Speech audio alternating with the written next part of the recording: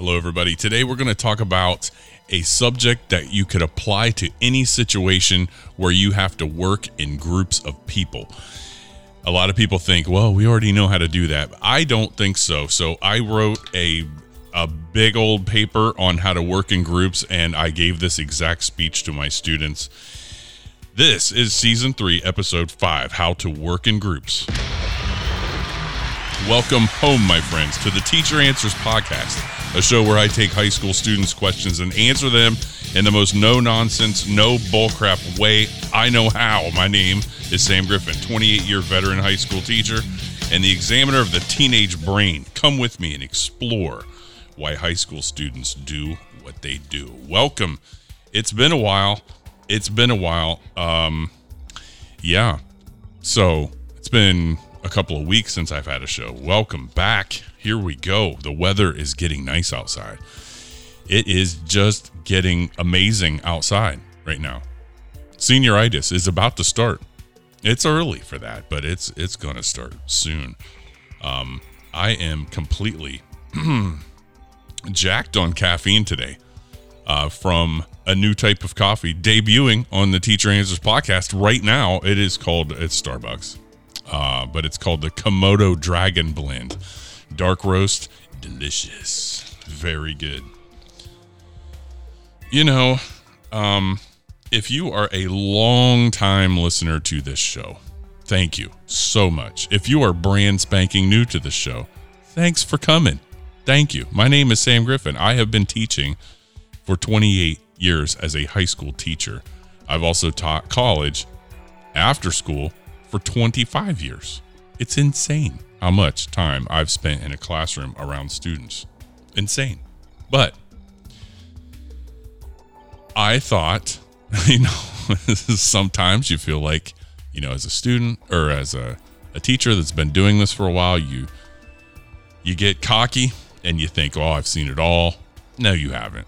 You haven't seen anything. The times change under you, right? You better start seeing stuff that's new or you're not paying attention.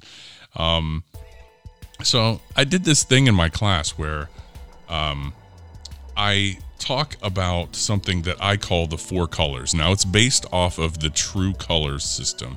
I did this in college. I'm not going to go into it because I've already podcasted on this. But it is where you basically learn about yourself and your learning style and how your mannerisms and, your behavior can be represented through a combination of 4 different colors. And if you want to hear more about that, there's 2 places you could find it. One is on this podcast. If you scroll back to season 1, episodes 15 through 19, I did the definitive guide on that. If you want it in shorter, animated video format, that's on my YouTube channel. Just YouTube, I don't know, color personality Sam Griffin. It'll pop right up. They've had tens of thousands of views. Let's put it that way. Very, very popular. But we did this. I do this every year. I usually do it at the end of the year, and students love it. Like, they are riveted to this. I'm not kidding either. Like, they're way into this. And I made a thing where I structured my seating chart based around it, because I think if you have diversity in your learning styles, the group work gets better, right? Trying something new. Fantastic. I guarantee you I've got one of the most well thought out seating charts that I've ever had, at least in my career. So I put the groups together in groups of 4, 1 of each color, just like you're supposed to, and realized the learning styles are there. They're in the right spot, but some people just don't know how to work in groups very well. It was kind of frustrating. And with, oh gosh, I hate to even say pandemic, but with the last 2 years of not being around each other and that kind of stuff, getting in proximity with people and actually having to interact with each other, which we're doing now, thank goodness, is not something people are used to. So I'm like, what do you do? What do you do in this situation? So I wrote up, the students were like, they weren't rolling their eyes, but they were impressed. I'm like, yeah, I just whipped this up. You're going to listen to it because this right here is how you work in groups. So now if you're like, oh, I'm going to shut this off because I'm not a teacher and I'm not a student. Okay. Relax. Would you relax? You can apply these things to anything in life. Okay. So here we go. Without further ado, how to work in groups. Thank you for coming to my show. I hope we got a lot of first timers here today. All right. I'll tell you how to get a hold of me and all that stuff when we're done here, but I'm going to blast through this. Are you even ready? Okay. So number one, realize that you may have to help someone. Okay. Realize it. If you're in a group work, you might be the helper. You might be the expert in this thing. In my classes, it's math and science. Whatever it is, you put a group of 2, 3, 4 people in there, and you might be the best one. So you might be helping other people. Now, yes, this may seem unfair to you. Okay, that's a natural reaction, is to go, oh man, I don't even want to do group work. I don't like group work because I feel like I'm helping everybody, Well, first of all, if you are that person, then good on you, And here's the other thing. This will test whether you really understand something or not. How many times have you heard, whether you're in a classroom or not, how many times, maybe at your job, and somebody's trying to explain it to you, and you hear these words, quote, I understand this, but I can't explain it. Okay, now, here's a news flash. If you cannot explain it to someone, you do not understand it. All right, so group work is a fantastic way to test whether you understand something or not. Look at that as an opportunity. Can you break this process down, whatever it is, in steps to where someone that was absent the day before can follow you? If you can't, you do not understand it, period. Do I need to get the... You don't.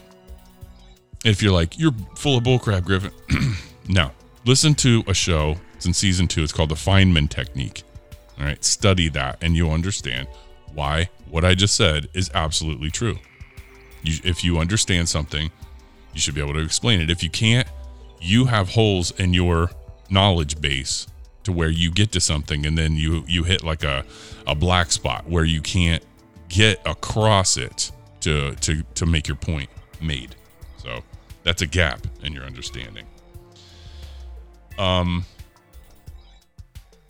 The other thing, here's the other thing. What's the highest form of memory retention? Right? The highest form of learning anything, to make it part of your skill set and your knowledge base. The highest form of that is to teach it to someone, is to do what I would be asking you to do in that group. Somebody pulls up a chair next to you and they're like, I don't know how to do this. And you do. It's an opportunity for numerous things. But the big thing is, if you're in helper mode, you will be learning more than the person you're helping. And hopefully they'll be understanding it too. And group work can be fantastic when it's done right. Because it's, like today in class, I was going over something in math. I won't get into it, but there were 8 hands up in the air. I can't do that.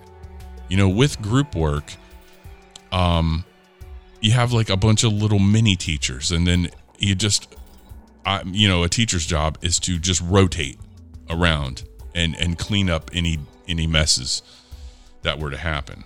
But if it's just solo, everybody working solo, and everybody's got a question, you can't get to it all. That's so frustrating for students. That was number one. Number one is realize you may have to help someone, or more than one. You may have to be a leader, in that group. Number 2, realize you may have to get help. It might be you in that group who's deficient and you need to get help. A lot of times students can learn from each other really, really well. And I'm not such an egomaniac that I feel like I have to show you how to do it. Now, I believe I can show people maybe a little bit better than another student can, because they just don't have the experience that a teacher does. Because they, when you've done the quadratic formula for 28 years, you get pretty freaking good at it, But a lot of times students can pick it up from other students really quickly. So don't, as a teacher, let your ego get in the way of that. Number 3, realize that you as a student in that group, or whatever group you're working in, okay, it could be a big corporate job and you have a team, right? Realize you need to not be a distraction. If you are just kicking back in your chair and along for the ride, you are the problem, right? And a teacher needs to address this immediately, because somebody could sabotage not only that group, but other people start staring at them because, and then you throw the whole room off. And what you have there with group work with a room that's thrown off is worthless, wasted time. That is a fact. So everybody needs to be on board. Everybody. Realize you need to not be a distraction. Number 4, realize you need to introduce yourself and know the people in your group. This drives me insane. People sitting right next to each other don't even know their name. They could have been sitting there for months and they don't even know their name. This happens. I know you think, what? How could that happen? It does happen. A lot. Mix people up in a classroom, random group of 3, something like that, group of 4, group of 2, whatever, but just randomly assign them so they're not with their best friend or whatever. They probably don't know their name, especially where I'm at, because they're coming from a bunch of different homeschools, so they don't know very many people well. But if you're in a group, number 4 is exactly true. Realize you need to introduce yourself and know the people in your group. This takes the group next level. Everybody likes to be called by their name. Sam, could you help me with this? Is better than, can you help me with this? You see, it makes you feel completely different. If you're a student, you need to introduce yourself. Hopefully we get back into the world of handshaking again. I think we're getting there. We're getting there. This is, of course, a physical contact is the number one way to get to know someone. That's why a handshake was invented, is for that. Number 5, form relationships that exist outside of class. Okay, so this is next level, but you see this in college all the time, okay? So you form little partnerships, and then, this stuff is hard, so you work on it outside of class, but you've made a little group, you formed a bond with people, and you work together well. If you work together well, you should keep doing it. I'm not saying in high school you guys all have to go to Wendy's after school and continue working. I'm not saying that, but I mean, how easy is it to FaceTime people, over the phone or some sort of video chat on a homework problem? Heck yeah, you can get that done real easy, super easy. You should totally do that. The world is an easy place to meet as a group outside of school. I am doing it tonight from my house with people all over Ohio, It's easy to do. Number 6, working in a group when done right is not a silent experience. Yep, here it is again. Working in a group is, when done right, is not a silent experience. This is one of the things my students struggled on, right? You get a perfect balanced class, just a perfect. You get a class that's so well oiled, and you're just taking it next level with them. Put them in a group with random people, it turns into church where nobody says anything. Okay, that is not effective group work. That is a waste of time right there, because y'all need to be talking in that group, but within the group, it's not a silent experience. So you should hear, on my end, you should hear chatter within the room. It could be kind of noisy, but the chatter is contained to that group of 3 or 4, let's say, not going across the room. So no cross mingling is a rule when doing group work. You can't get up and go over to another group and see what they're doing. That's just, you may get an answer really fast that way, but that's going to distract both groups is what's going to happen. Number 7, a group should work always as fast as the slowest person. So you take a math paper. So if I'm like, here, you guys, we're going to work on this math paper here. There's 10 problems on it. What you're going to get are a few people that just want to hammer this done. Okay. And you got one person that was absent. Okay. What do? 3 people have to wait on the absent person to do their stuff as you go. That's exactly what you do. That is exactly what you do, because eventually that person that was absent will develop that skill set and catch up. And then you can all, when that happens and you're competent, all of you are competent, then you can work at your own pace to hammer the thing done.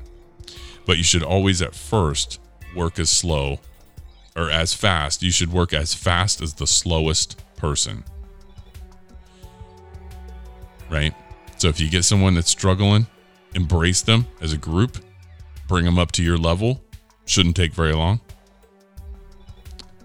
And then move at your own pace. That's how you do it.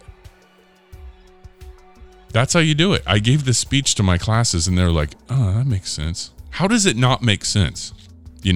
That's exactly how a group, I'm not asking you guys to be best friends, but you're going to have to learn to work together with people, that you might think are different or whatever, but you all share the same worksheet or whatever it is, So the last thing I'm going to leave you with is basically your mindset in a group. You need to have yourself in a mindset of helping or getting helped. It's one of the two. Either when you sit down, are you going to be helping people with this, or are you going to be getting helped by other people in the group? It's not let's just sit here and look at what other people doing and write stuff down. That is no. Okay. This is not learning at all. Okay. That is not what you do. And some of this responsibility is on you, right? It's not up to the teachers to police that 100% of the time. You should have ownership in the fact that you are learning. And to do that takes work. It takes work. That is the best I can do right now with how to work as a group. Something that I think a lot of teachers take for granted. And I bet you hearing that would help. You probably picked up something that you maybe never thought through yet. Because until I sat down and wrote it, which is the highest form of thinking, I never thought it through either. You just put people together and you have them work on it. And then it's a lot more than that. And I think it needs to be taught to people. And as soon as I did that, boom, group work improved immediately. So it took 10 minutes out of my day. Worth it. That's a sharpen the saw activity right there. That's a Stephen Covey sharpen the saw. For sure, 7 Habits of Highly Effective People. If you're like, what the heck? TAPodcast.net. That's where you're going to find my stuff. That's where you're going to find it. Check that website out. It's got like little graphics moving around on it. Like the background, like undulates. It's pretty cool. I think you'll like it. You can always email me from that website. You can sign up for my newsletter if you would like to get special emails. If you don't already subscribe to the podcast and you want to get the little blurb and the whole thing that I send out to my email group, if you want to join that, you'll see it. TAPodcast.net, right, TAPodcast.net, right in the front. Just scroll down a little bit, you'll see it. It says join my newsletter. Poke around the website. There's a crap load of work on there. You'll see it. You'll like it. You can stream it. You can play it from, in your car, whatever, right from that website on your car stereo. And it sounds delicious. Komodo Dragon, total thumbs up, 9.5 out of 10 on that. Very good. You can also just straight up email me if you want at teacheranswers@gmail.com. That is how you do it.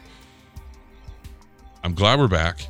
Episode 5. I got a bunch of stuff written. We're going to start hammering these out and get back to more frequent shows. So that's it. I hope you have enjoyed this. If you're new, it would be amazing if you went to Apple Podcast and gave me a 5-star rating, or maybe some of you guys listening right now would consider writing a little written review on Apple Podcast. You'll see it on your phone. Scroll down. You'll see it right in the podcast app. All right. That's it. You guys have a great one. Get out there and enjoy that weather. I'll talk to you soon. You have been listening to Teacher Answers. If you would like to submit a question, drop me an email at teacheranswers@gmail.com, or you can leave me a voicemail on the Anchor podcast site, anchor.fm/teacheranswers.